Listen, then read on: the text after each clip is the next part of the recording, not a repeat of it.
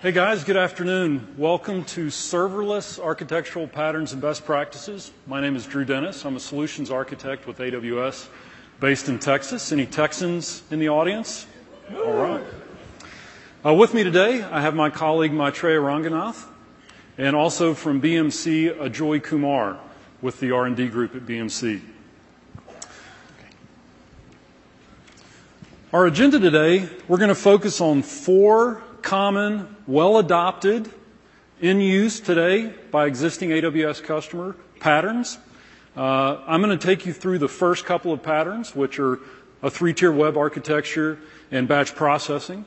And then Maitreya is going to come up and take you guys through stream processing and operations automation. Our hopes are that you can take these patterns back with you to help you identify potential use cases and workloads in your environments where they might be applicable. Next, Ajoy will come up and talk to you about BMC's specific use case of one of these patterns. I'm sure you guys have all heard of BMC, right, and are familiar with some of their products. I think it's really a great use case and a great example of how a customer, a large customer like BMC, can actually modernize existing products and applications for their customers, as well as add new features around security operations and compliance auditing. Before we get into those items, though, I want to just do some brief level sets around serverless applications, kind of talk a little bit about what they are, what makes them different from traditional applications. So as the name implies, and as I'm sure you're all aware, serverless applications are comprised of services where servers, operating systems, containers are completely removed and abstracted from you. Unlike deploying applications on EC2 where you have to, you don't have to manage the operating system with a serverless service. You don't have to make sure it's healthy, it's performant, all of those types of concerns. There's also a class of services at AWS that we call managed services, here, we being the three of us for this presentation. And these are services like Elasticsearch and Elasticache, RDS or Redshift, where servers are still very much a part of the service and the model. When you deploy services within those products, you actually are concerned with the number of servers that you deploy, potentially the role of those servers, where they're located. So servers are still very much there, and you need to be concerned with them from a scaling perspective as well, typically. With serverless services, you don't have to worry about any of those types of concerns. Secondly, with serverless services, they're automatically or inherently sit at a regional level within AWS infrastructure. And what that means is they're automatically aware of all availability zones in a particular region where they're deployed. So you never have to worry about high availability and fault tolerance. Those types of concerns are taken for you. And that's one of the big reasons why serverless applications are becoming so popular now. And then probably the third important distinction I want to point out is the unit of scale with serverless applications is different. It's not servers. It's actually functions, and particularly Lambda functions. So the four patterns that we're going to be presenting to you today are actually all very much, Lambda functions are very much at the heart of those patterns, right? And they really are the unit of scale. So before we proceed and go into the four patterns, I want to briefly talk about Lambda a little bit because all of the patterns will leverage them. A Lambda function is a unit of work that's comprised of your code that responds to individual requests and events. Now, as those events and requests grow, the Lambda functions will grow as well. And as they shrink, the Lambda functions will shrink. So you never run the risk of over-provisioning or under-provisioning Lambda functions for your application. That's a really nice thing. Economically, that means you never pay for idle. That's also very nice. And what I really like about Lambda functions is they really make it easy for you to not worry as much about some of the mundane and boring aspects of an application like logging and operational monitoring. There are facilities built into Lambda to handle a lot of those things for you, and it's very extensible to add additional functionality in those areas. And I think Lambda functions always also take care of some of the really, really difficult things about applications, being horizontal scale in your applications.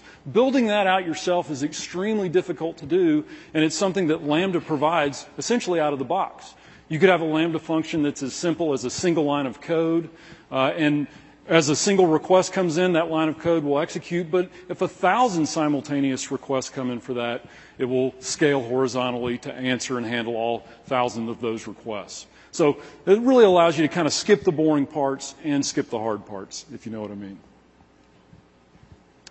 Lambda is also stateless, and there's a lot of conjecture about this, I think, out in the industry right now. And really what that means at a very high level is you should always store state outside of Lambda. Any state that Lambda creates or needs to use in order to run, use one of our persistent data stores services like DynamoDB or S3 as an example to interact with that state information. There's no affinity with the underlying hardware in Lambda functions, or at least you shouldn't assume that. And if you have a Lambda function that interacts with the local file system on the host where it's deployed, or spawns a child process, or maybe even executes some of your own custom binaries that you've packaged with the Lambda function, which are all possible with Lambda, you should never assume that subsequent invocations of that Lambda function are going to be able to use those things. Okay? So that's what we mean by Lambda is stateless. Lambda functions are deployed inside of a container. And when that container is deployed, the function will execute, and then that container will remain for a period of time. Now, we don't publicize or provide information about how long that Lambda function or that container will be available. So that's why you can't plan on state and reusing any of these artifacts that we mentioned.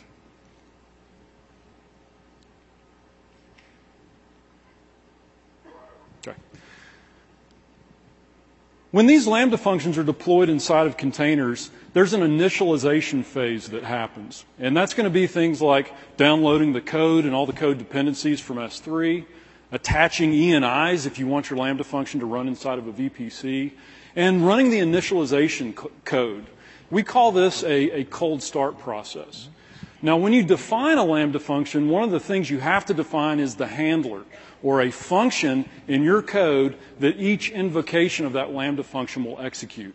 And we call that kind of a Lambda function that's warm, will just execute that particular function. So in this example you see here, and this is just example code, don't try to reproduce this, I've removed some things so it'll fit on the slide. But in this example, we're importing some Python modules at the top of the code, and then we actually establish a database connection with a relational database. And we do those things outside of the handler. So those things will execute during a cold start, or as that container is initially deployed onto the host.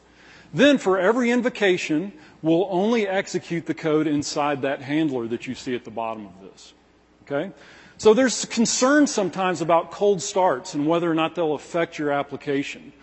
And the answer to that, whether or not they will affect your application, the answer to that is really, maybe. I mean, it depends on your application. If your application is fairly consistent with the number of Lambda functions that it executes and the frequency is reasonable at which it executes those, then, cold starts and may not be too much of a concern for you because that's going to be a very small percentage of your overall invocations. But if you have a lot of disparity and, you might have 100 Lambda functions and then 1,000 right after that and then a period of a lot of inactivity, then cold starts can be an issue, right? So you want to make sure that you're aware of how the cold starts function. If you want to improve your cold start times, minimize the code outside of the handler, obviously, is one approach. Make your package as small as possible. Remove any unnecessary dependencies so that download from S3 will happen as quickly as possible. And for VPC support with ENIs, only use that if you need that VPC support. That's optional. And we've certainly seen customers that attach those to Lambda functions without needing it to be attached. So that will just add to the latency of your cold start times. And customers that really need to manage these cold start times, one strategy is to keep them warm with CloudWatch events. I'm sure many of you are familiar with CloudWatch events, but you can schedule functions and invocations of those functions with that. And that's a really good way and approach to kind of keep them warm if cold starts are a concern for you. From a local file system perspective, Lambda functions have access to /TMP on the host. It's 512 megs of scratch space that you can pretty much use to do whatever you want to do. I was working with a customer a couple months ago, and they wanted to take documents, PDF files, Office documents, whatever, convert that into text. So we downloaded that to /TMP before we sent it off to that service to convert that information into text. And that was really nice because if there's an error, we don't have to re-download that from S3. We can retry for the duration of that Lambda function. This particular example shows Node.js example of using FFmpeg and taking a video file and extracting a frame to a JPEG, storing that locally before it uploads it to a service. Another best practice with Lambda is to use custom metrics with CloudWatch. Often overlooked. It's really very simple to create CloudWatch custom metrics. Just one API call, put metric data. And you can absolutely store any kind of information that's important to your application in a CloudWatch custom metric. It could be business related. It could be related to the operations of that function. It's completely up to you. But this is a very useful thing to do. Keep in mind, the scale of your application may dictate how you send those custom metrics into CloudWatch. I've mentioned on this slide a few account limits that are defaults for putting metric data into CloudWatch. So if your scale extends these can be increased by making a support call into tech support. Another approach for very, very large-scale ingestion of CloudWatch metrics is to send that information to Kinesis, and aggregate it before you deliver that into CloudWatch. So that's something we've seen a lot of customers adopt. Okay, now I'm going to go through the first of our pattern, which is a three-tiered web application. Here's an example of the three-tiered web application. Essentially, static content is up at the top. You can see in red Amazon S3 and CloudFront for content delivery of those static artifacts that exist in S3. And then API calls that the client makes go through API Gateway, which in turn can do a lot of things, interact with various AWS services. Commonly, they'll interact with Lambda functions that do a variety of different things. In this case, and in this example, leveraging DynamoDB as a persistent data store. Now, there are many variations to this particular pattern. We're talking about a web application here, and that can take up a lot of different forms. It could be a mobile backend as an example, and you could add SNS to this architecture or pattern to send push notifications to mobile devices.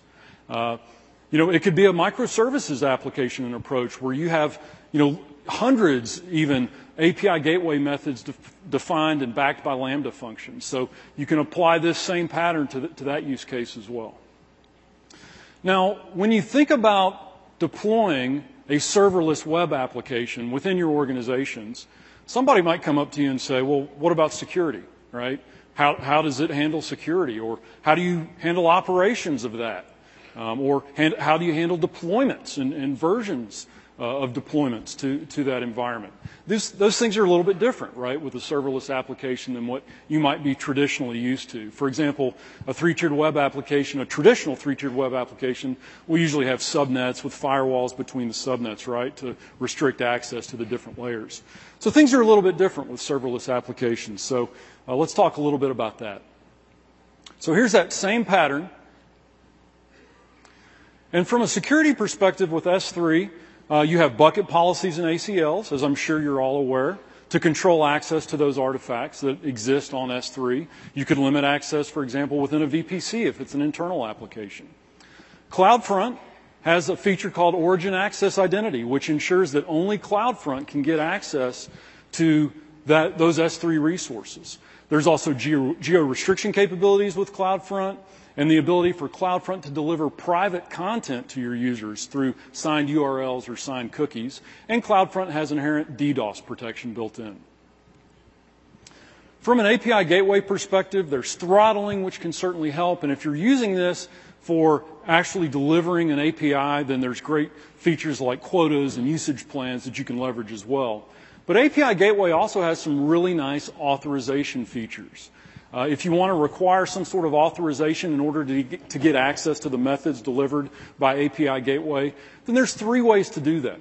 One of them is with IAM, using IAM credentials. So if you're coming in as a federated user, as an example, you can leverage those IAM credentials to get access to those methods. Another one is Cognito user pools.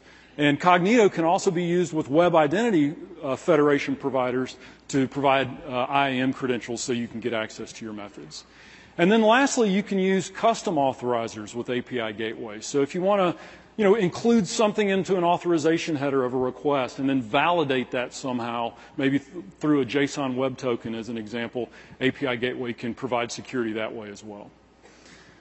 When you put a Lambda function behind an API Gateway, Next thing, custom domain names can completely be used here at both levels. AWS Certificate Manager supports CloudFront, and you can import your custom TLS certificates into Amazon API Gateway so that you can have custom domain names across the board here for both types of data that you'll be interacting with.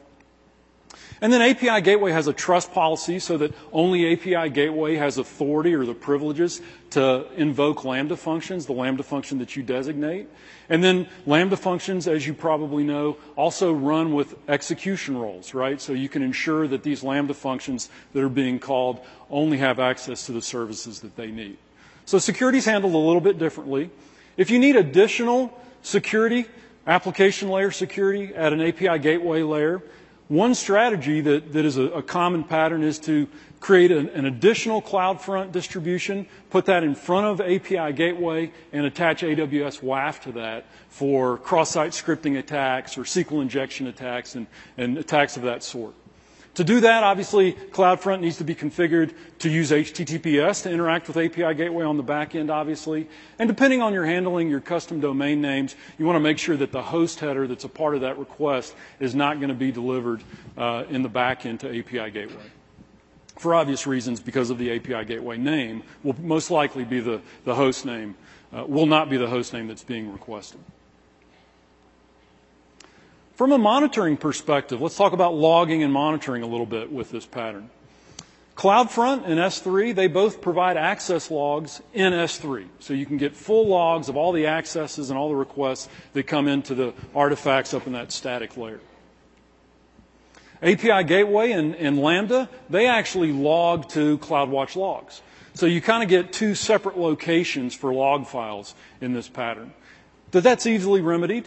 You can send both of these locations to Elasticsearch, which I think is a great destination for log files. You'll get, Amazon's Elasticsearch service will give you a Kibana dashboard and immediate indexing of those log files as you see fit. And certainly there are a lot of good third-party products out there as well that can consolidate those log files. DynamoDB has a feature called DynamoDB Streams, which you can use to provide triggers for your application. That's really useful. Depending on your application and the data that it writes to DynamoDB, you might want to be actionable on that and send out notifications or the like. So DynamoDB Streams can be a really important thing to leverage here.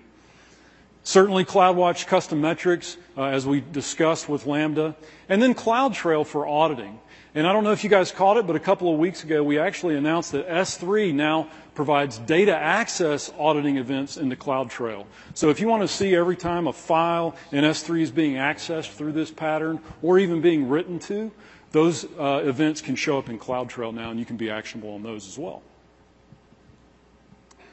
How about from a deployment perspective? Well, this landscape has grown a lot over the last year. I'm sure you guys are familiar with frameworks like Serverless and Apex and Sparta. There are a lot of really great third-party frameworks that are out there and available. Well, a couple of weeks ago, we actually announced our own. It was codenamed Flourish, and now the official name is the AWS Serverless Application Model. And what it allows you to do is define a more complex serverless application comprised of multiple Lambda functions, multiple API methods, and DynamoDB and IAM credentials in a much more efficient syntax that's YAML or JSON based. So the way this works is locally on a development machine, I can kind of define that template, which is represented in yellow here on the far left of this slide.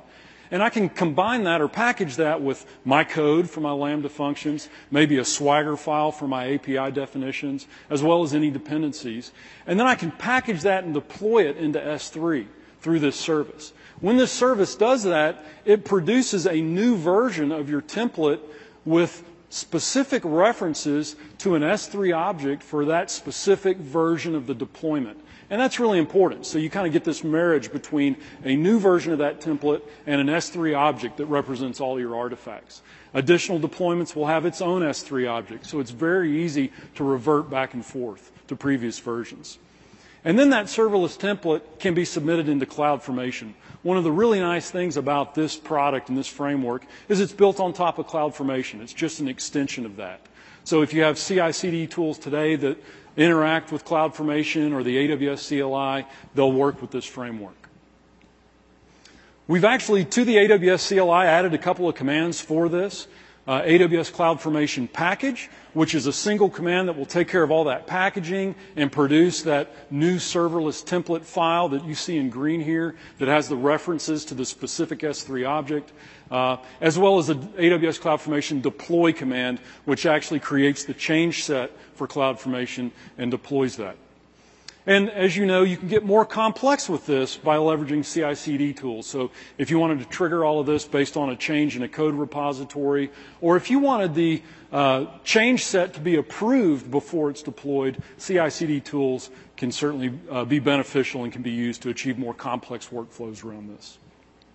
I also want to talk briefly about a couple of features with API Gateway because it's showcased in this pattern.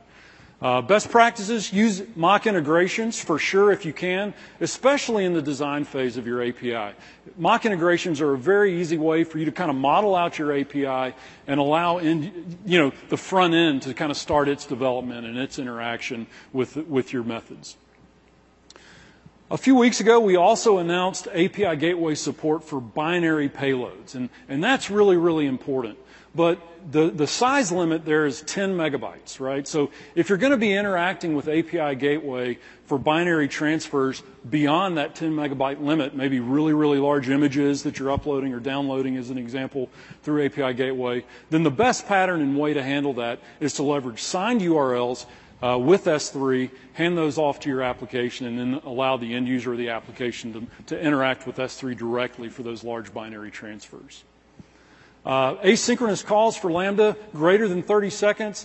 API Gateway is actually built on top of CloudFormation, right? So in this model, you still have CloudFormation's limit of a 30-second transaction. So if you have a transaction that extends beyond 30 seconds, we probably need to talk about why it's taking so long. But if you do have that need, just make sure you make an asynchronous call to that API method so that it can return back, and then you can check back later from your client to see if that's done. Now, there are a few new API Gateway features that I think also enable some new patterns for deploying web applications through API Gateway. First of all, there's something called a greedy path or catch-all path variable. In this case, shown by the proxy plus in the squiggly brackets. That essentially is a catch-all variable for any child path that you specify in your request. It can be located anywhere in your API. In this case, it's inside of the root.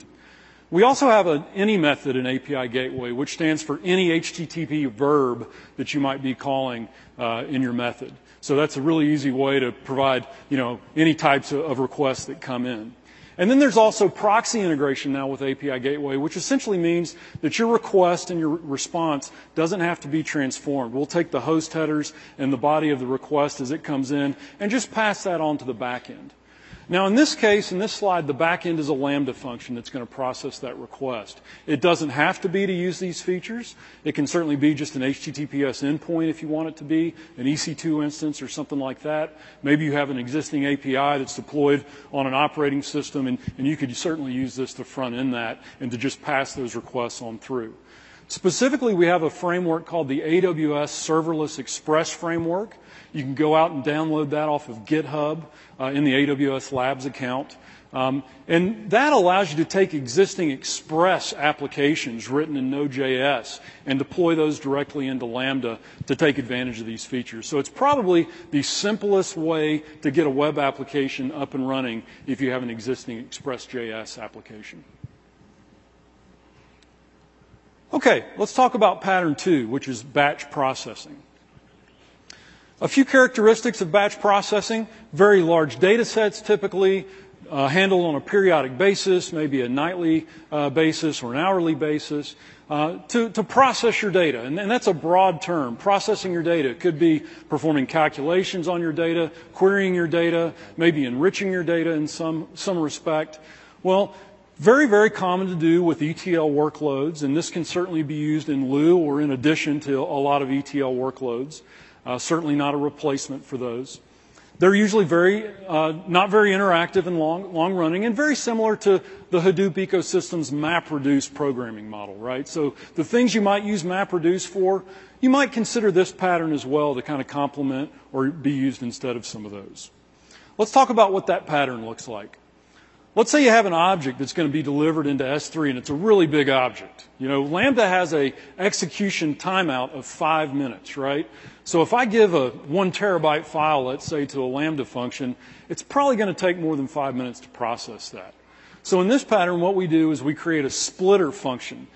So as that large file is dropped in the S3 bucket, this Lambda function's sole job is to take that file and split it up somehow, maybe by size, by lines, whatever the case may be that you need, and then deliver that to cascading mapper functions. So these subsets of this file will be delivered to the mapper functions. They'll process it, do whatever you want the batch processing application to do, and they'll deliver the results into DynamoDB. Then you'll have a reducer function that kind of collects all of those results from all of the mapper functions and stores the results somewhere, in this case S3. So this model and this pattern is very dependent, and the key to it really, as we said before with Lambda functions, is cascading those mapper functions. Those are really the unit of scale in this particular pattern. When should you use this pattern over a MapReduce or a Hadoop MapReduce type solution? Well, I think a lot of it depends on where your level of expertise is, where your areas of expertise are. You know, if you have expertise in SQL and Hadoop and Spark and Presto and those types of services, absolutely use those. But if you don't, if your expertise is more around the Lambda languages like Python or Node, this can be a really great way to kind of achieve the same levels of efficiencies. The speed of this pattern is directly proportional to the number of concurrent Lambda functions that you have set in your account. And we'll talk about that in an example here in just a minute. You can really use any of our persistent data store services as that intermediate storage to collect all of the results of your mapper functions. And we have actually started a new project on our AWS Labs GitHub site called the Lambda MapReduce Reference Architecture. I've provided a link to you, for you here on this slide to that. That really builds upon this same pattern and this same model. That particular reference architecture doesn't really use a splitter function, so that's one difference. But it does actually use S3 as the storage location for all of the mapper functions to deliver to and the reducer functions to work from. So if you need to run all of this inside of a VPC, that can be a really good approach. So lastly, I'll just leave you with an example that we did based on this pattern. We took a 200 gigabyte Google Ngram, the 3 Ngram data set. We normalized it a little bit, stored it in an S3 bucket, and then we processed that with this pattern. So 200 gigabytes. We did it from an AWS account that had 1,000 concurrent Lambda functions, and it took 9 minutes to go through and to process that entire data set, to do some calculations on the data and some summations, and return the results. So really, really efficient and absolutely up to par to the types of performance you would see with some of the in-memory Hadoop ecosystem solutions like Spark and Presto. And it all totaled up for a cost of $7.06, which I think is fairly compelling. But also keep in mind, this is a pay-per-execution model, right? So if you're not doing this, if you're doing this on a nightly basis, if you're not doing this regularly, then you won't pay for those costs. Okay, I'm going to hand it over to Maitreya to take you through the third pattern.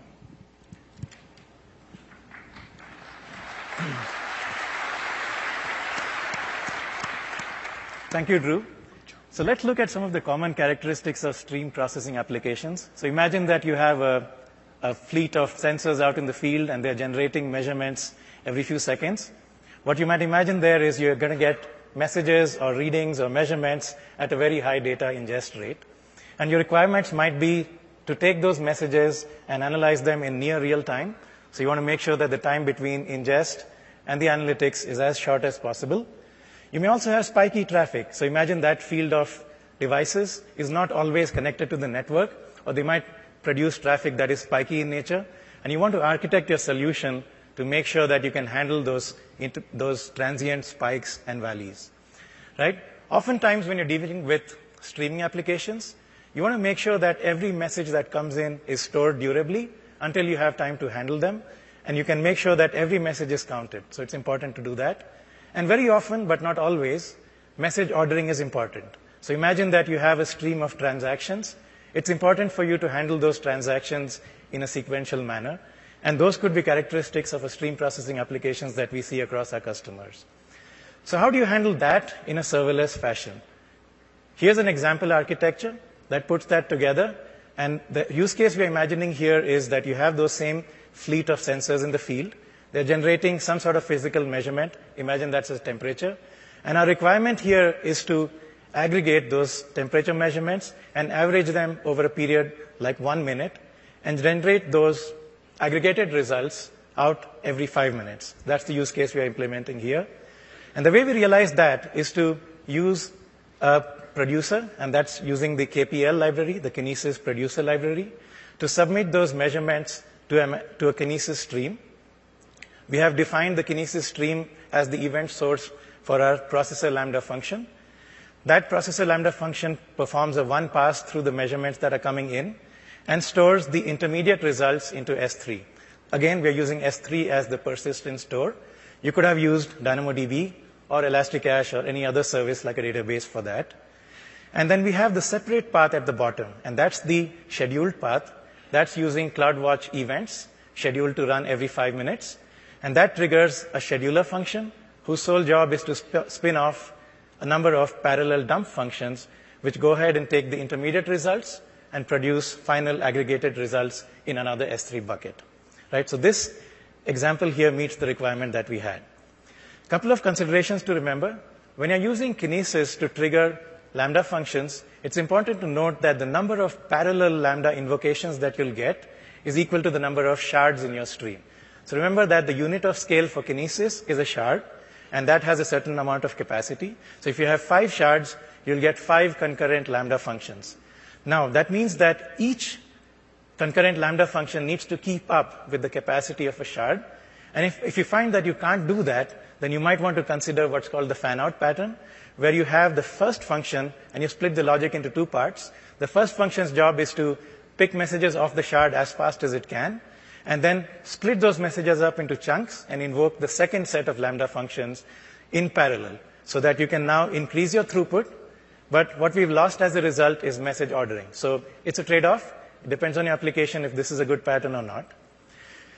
A little bit more about fan-out pattern. The capacity of a shard in a Kinesis stream comes out to 1,000 records per second or up to 1 MB per second of data. So really, these are 2 envelopes that you have. And it's important to see which of these envelopes is a consideration for your app and whether Lambda is keeping up with that peak capacity. If you find that you can't keep up with that, that's a good place to actually introduce the fan-out pattern. And if you're looking at implementing the fan-out pattern, consider using synchronous invocations of Lambda in parallel. And if you're using Node.js, there's a great project called rcoil that lets you do this quite easily and handle errors. Again, it's important to handle errors because you're interested in message durability. And one pattern that you can use for that is to use what's called a dead letter queue. So any messages that could not be handled, you put those in a queue and you handle them in an offline or a separate process. So that's a common pattern that we see out there. A couple of best practices. When you configure Kinesis to trigger Lambda, there's also something called the batch size.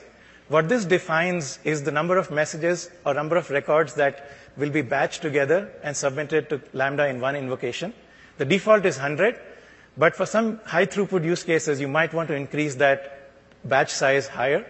What that does is it sends more records per invocation.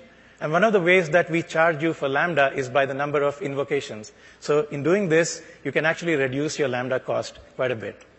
Another thing to make sure you remember is that you need to tune the memory settings of your Lambda function.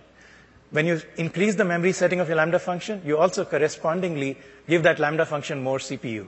So this could be a good way for you to deal with problems where you can't keep up with the load, and you can increase the CPU by increasing the memory, and you might be able to keep up with the rate of messages coming in, and you might avoid the fan-out pattern.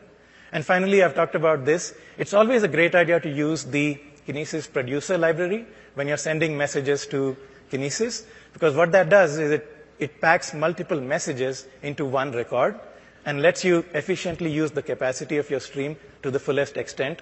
So if you have very small messages, you kind of pack them into one record, multiple messages into one record, and you can increase your throughput. How do you monitor the stream processing pipeline we talked about? Of course, you have the standard tools at your disposal.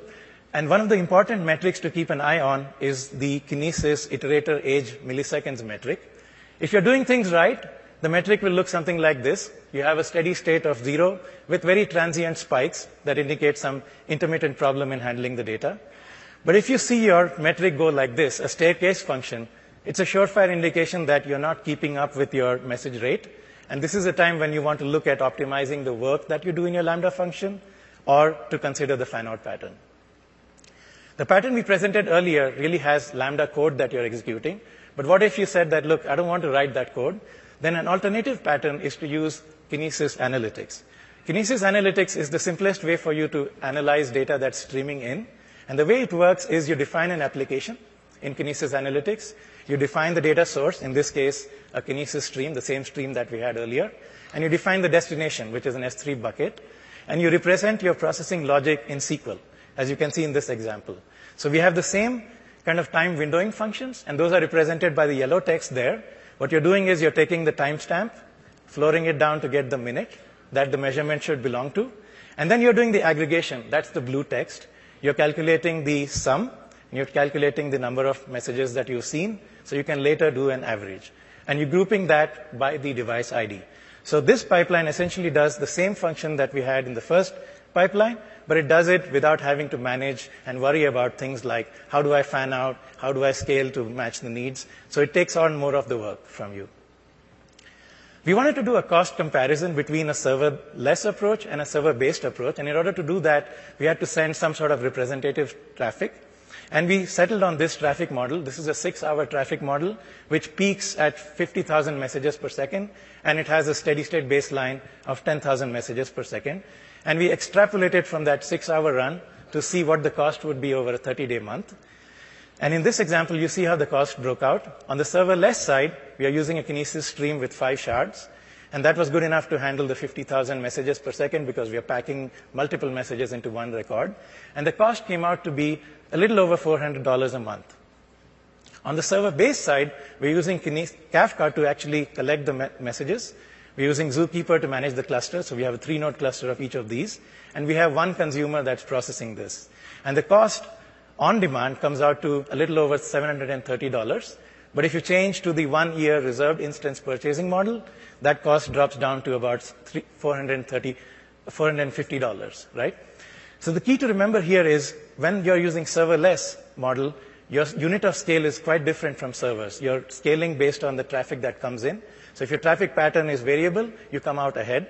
With the server-based side, your unit of scale is servers, so you have to worry about utilization. Am I using the servers to the fullest extent possible?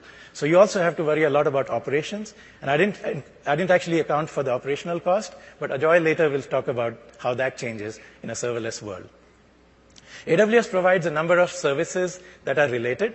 So we've talked a bit about Kinesis, but there's also SQS and SNS that can let you process messages that are coming in. And this eye chart here attempts to compare certain attributes of those. I'd like to highlight 2 of those. One of those is message ordering. So Kinesis guarantees that messages in a shard will be strictly ordered. With SQS, you have 2 choices now. The standard queues, which do best effort ordering, and the FIFO queues, which actually guarantee the message ordering within what is called a message group. With SNS, of course, you don't get message ordering at all. Another aspect I want to highlight is how the messages are processed. You looked at how Kinesis and SQS both need the ability to write a consumer or a reader. So with Kinesis, you can have that being Lambda. With SQS, you need to write something that reads messages. While SNS actually comes built in with a number of destination types. So you can send messages to SMS, email, even SQS, and of course, Lambda. So which of these is suitable for your use case really depends. So use this chart as a way to decide which one's best for you. If you're familiar with big data processing, there's a concept called Lambda architecture. Not the same as AWS Lambda, but Lambda architecture.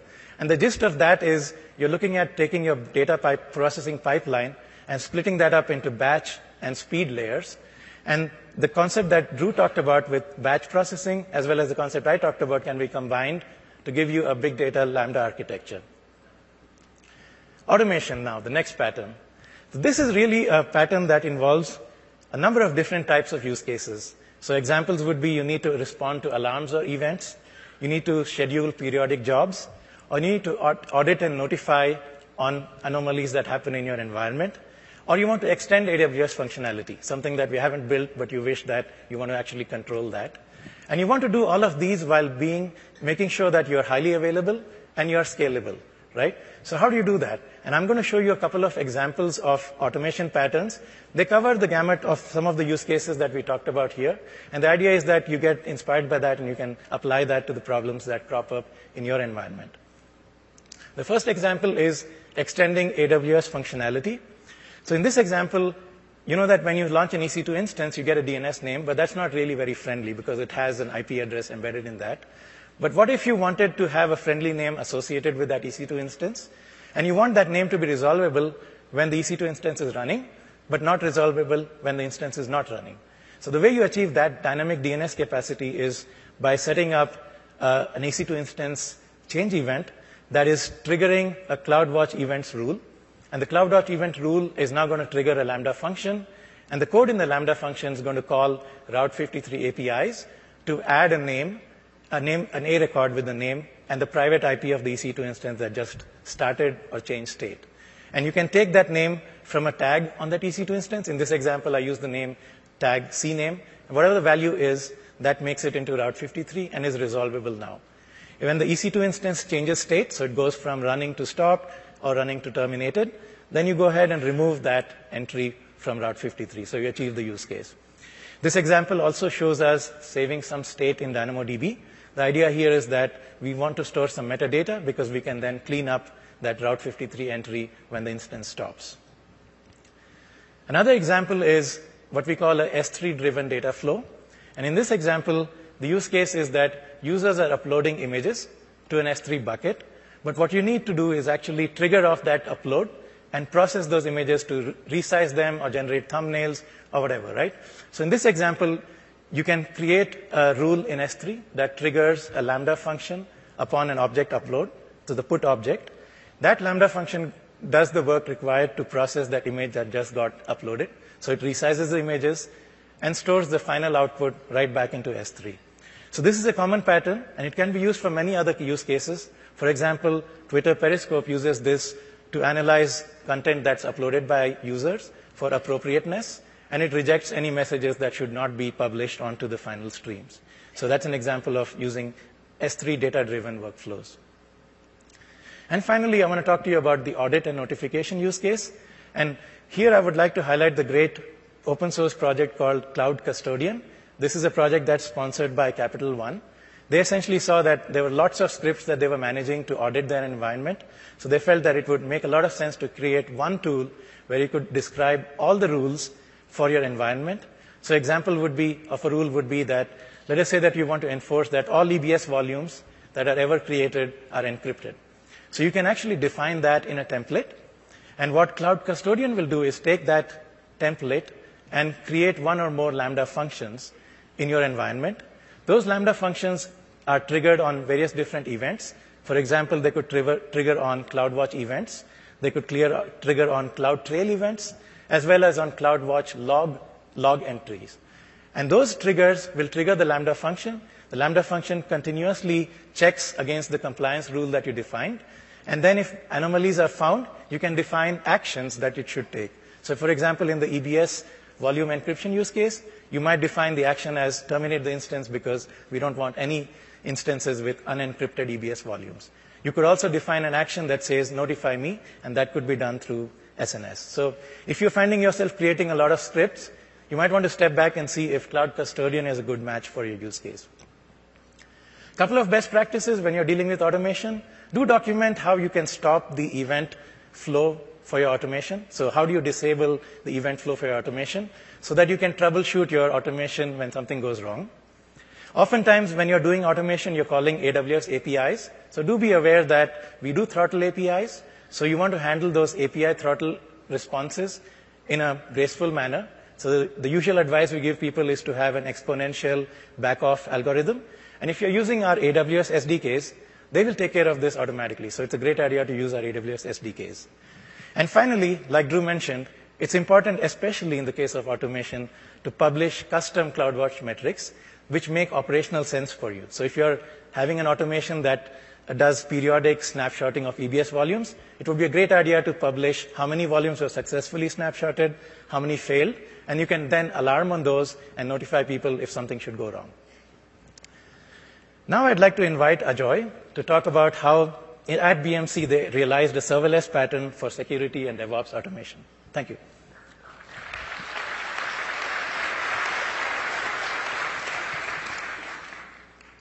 Thank you. It feels great to be here and be able to tell you the story of our cloud journey. So as you know, BMC has been a pretty well-known player in data center automation, cloud automation, but mainly on on-premise solutions. Next month, we are about to release a new cloud service, which is going to be security and automation as a service in cloud.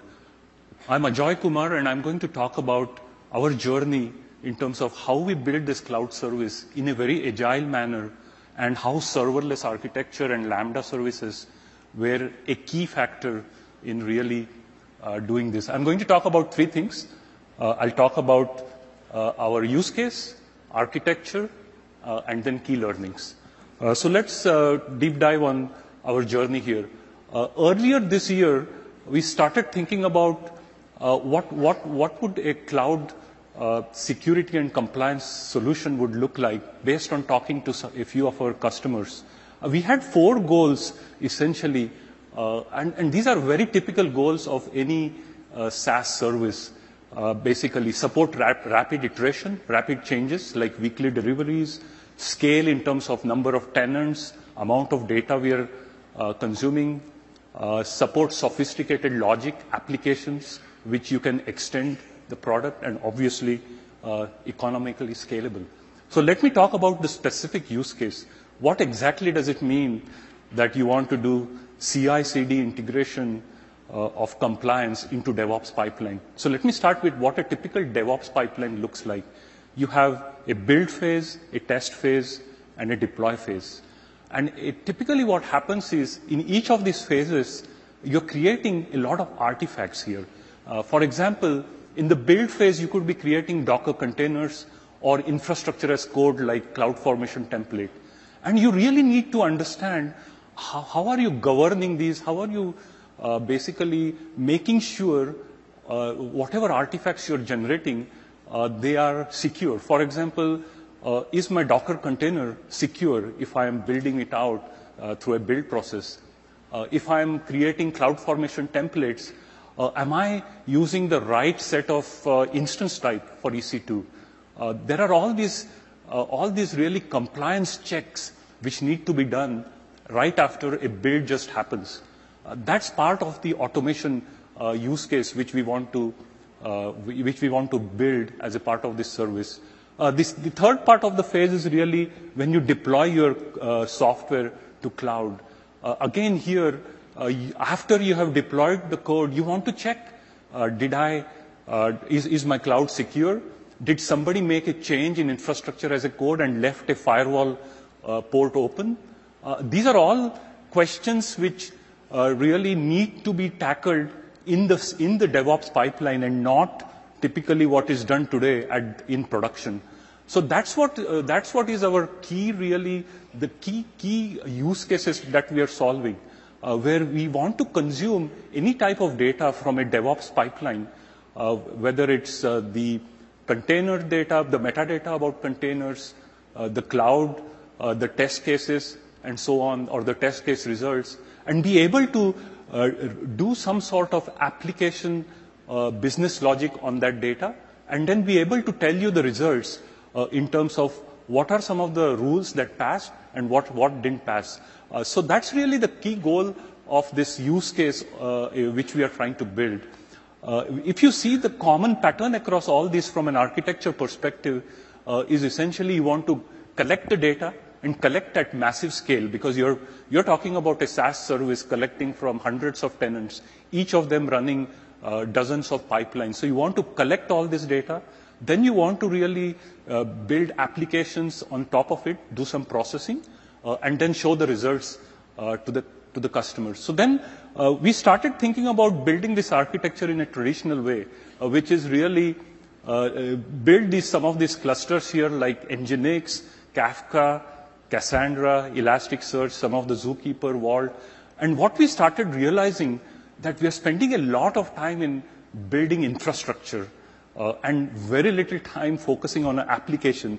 The green box there is our real application, which is really doing our compliance and security checks. But then we realized, why are we spending all this time? But that's where we started really looking at, let's start understanding how to build these clusters, how we will operate them in production. So while we were busy doing that, and this is really true, the product management comes back and tells us that, hey, there are some customer validations we need to do, and can you get it done in a month? So that's when we pivoted on our architecture, and we said, let's do something more disruptive here, and let's see what we can do with Lambdas and the serverless architecture. So what you see here is really the architecture which we built in a month, and now we are continuously evolving. So let me just describe to you very quickly what this is. On the far left, you see collectors which are collecting data from your DevOps pipelines, from your cloud, and all kinds of data getting ingested into API gateway. You do see an ingest Lambda, which is pushing all that data into Kinesis. So that's the part of data where data is flowing into the Kinesis. Note that this is slightly different from what Maitreya described. We are not using KPL, but we are using a Lambda function essentially to do a lot of data enrichment and tenant context in that Lambda. Once all the data is available on the Kinesis, you see on the far right the green things there, which are applications which are like policies, rules, which are running on that data. And once that data, the rules are evaluated, it gets stored in Amazon DynamoDB and S3. And then there is another Lambda function which runs on that database, which is continuously indexing it and pushing it into the Elasticsearch. So what you see here is the entire data pipeline is really a series of Lambda function. Ingest Lambda, application which is also Lambda, which is getting triggered as data comes in. And then finally, I want to make sure I talk about the API. This is a completely API-driven system. So what you see at the far bottom left, all our public APIs are also follow the pattern of a gateway and a Lambda functions behind it. We defined all our APIs in Swagger, and essentially this completes basically all the core architecture of our product. Now, what you see here is the benefits of it are obvious. I mean, we were able to do this amazingly in less than 4 weeks. So that's the beauty of Lambda, that instead of thinking about infrastructure, Kafka and Cassandra and managing operating clusters, worrying about security, patches, monitoring, we are not doing any of that. We are just, we have a small team of developers thinking about how do I really add business value? How do I think about new services, new applications to focus, and how do I deliver that functionality continuously? So that's what was our aha moment when we built this architecture. And last 6 months, we've had a number of trials. Next month, we will be actually going live with this. So let me just review some of the patterns. The top 2 patterns which I am thoroughly impressed with is really the API pattern, which is having an API gateway and Lambdas is amazing. We basically churn out APIs at an amazing speed here. The second most valuable or equally valuable is really ability to build new applications. So we have data coming into the Kinesis stream, and you have multiple Lambdas which are getting invoked. So that's also an amazing pattern which we have really leveraged here in our architecture. I'll skip some of these other things. These are pretty obvious. The scaling you already heard. We use fan-outs. So the scale is really amazing. We have several hundreds Lambdas simultaneously ingesting the data as we really scaled from a few tenants to like 50 to 100 tenants in our load testing. Similarly, all our applications got scaled up to close to 400-500 Lambdas. So essentially, we are achieving massive scalability with this architecture. And again, I wanted to point out, without really doing anything at the infra level, because if you did this with servers in a traditional EC2 world, you'd be doing a lot of things like ASGs and thinking about metrics and all that. This is all, this just happens automatically. So that's really the core message I wanted to bring about here.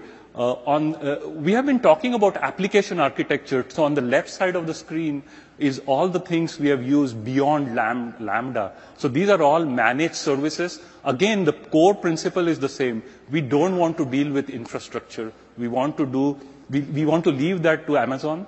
We want to really focus more on our business use cases. What I wanted to talk to you about is, in addition to application architecture, our operations architecture is also pretty much serverless. So essentially, what we are using is CloudWatch. We are using Lambda. We are using logs in Lambda and building application metrics. We are passing them into CloudWatch, and then we are generating SNS and SES events if some activity goes on, which is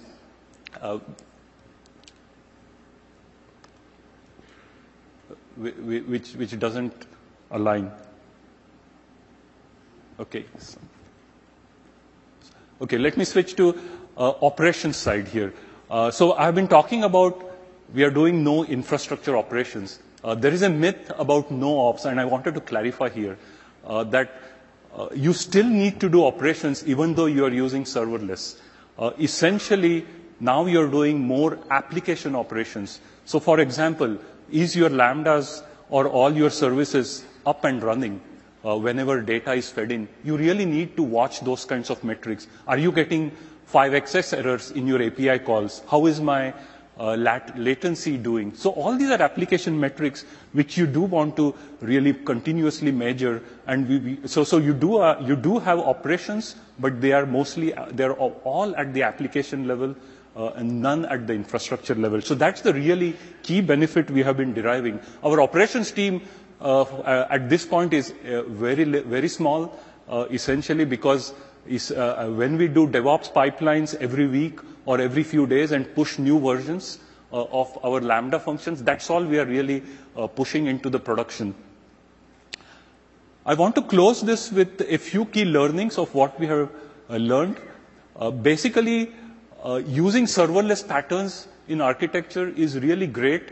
The biggest value in my mind is the agility or the speed of innovation. So in some sense, we are all now talking the language, or all our conversations are all about what does a customer want, and how do I really bring the next feature in by making a new Lambda version and then using our DevOps CI/CD automation to push a new Lambda. So that's where the whole innovation angle of Lambda really helps. So that's really what I see is the most useful or the most impactful feature. Obviously, we talked about operations where we are really doing app ops and none at all on infrastructure ops. So no servers, no security patching, none of that really matters. Security does matter. So we are actually doing security, but again at the application level, at the API gateway level, and so on. Cost savings, we are getting a huge cost savings because we have a very small DevOps team. We are not managing 6 clusters or 8 clusters like I talked before if we had chosen a different architecture. We don't have any servers, so that's the beauty of this.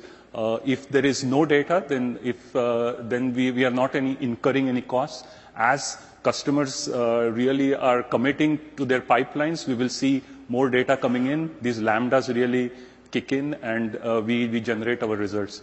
So it works really nicely, basically, in terms of how we have designed the serverless architecture.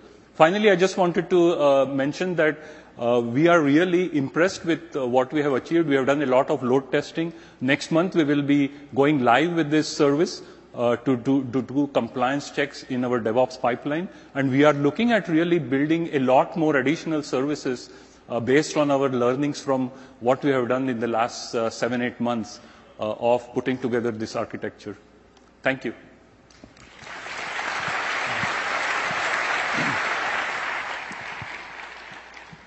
Guys, that's pretty much it. I want to thank you all very much for sticking it out past 5 p.m.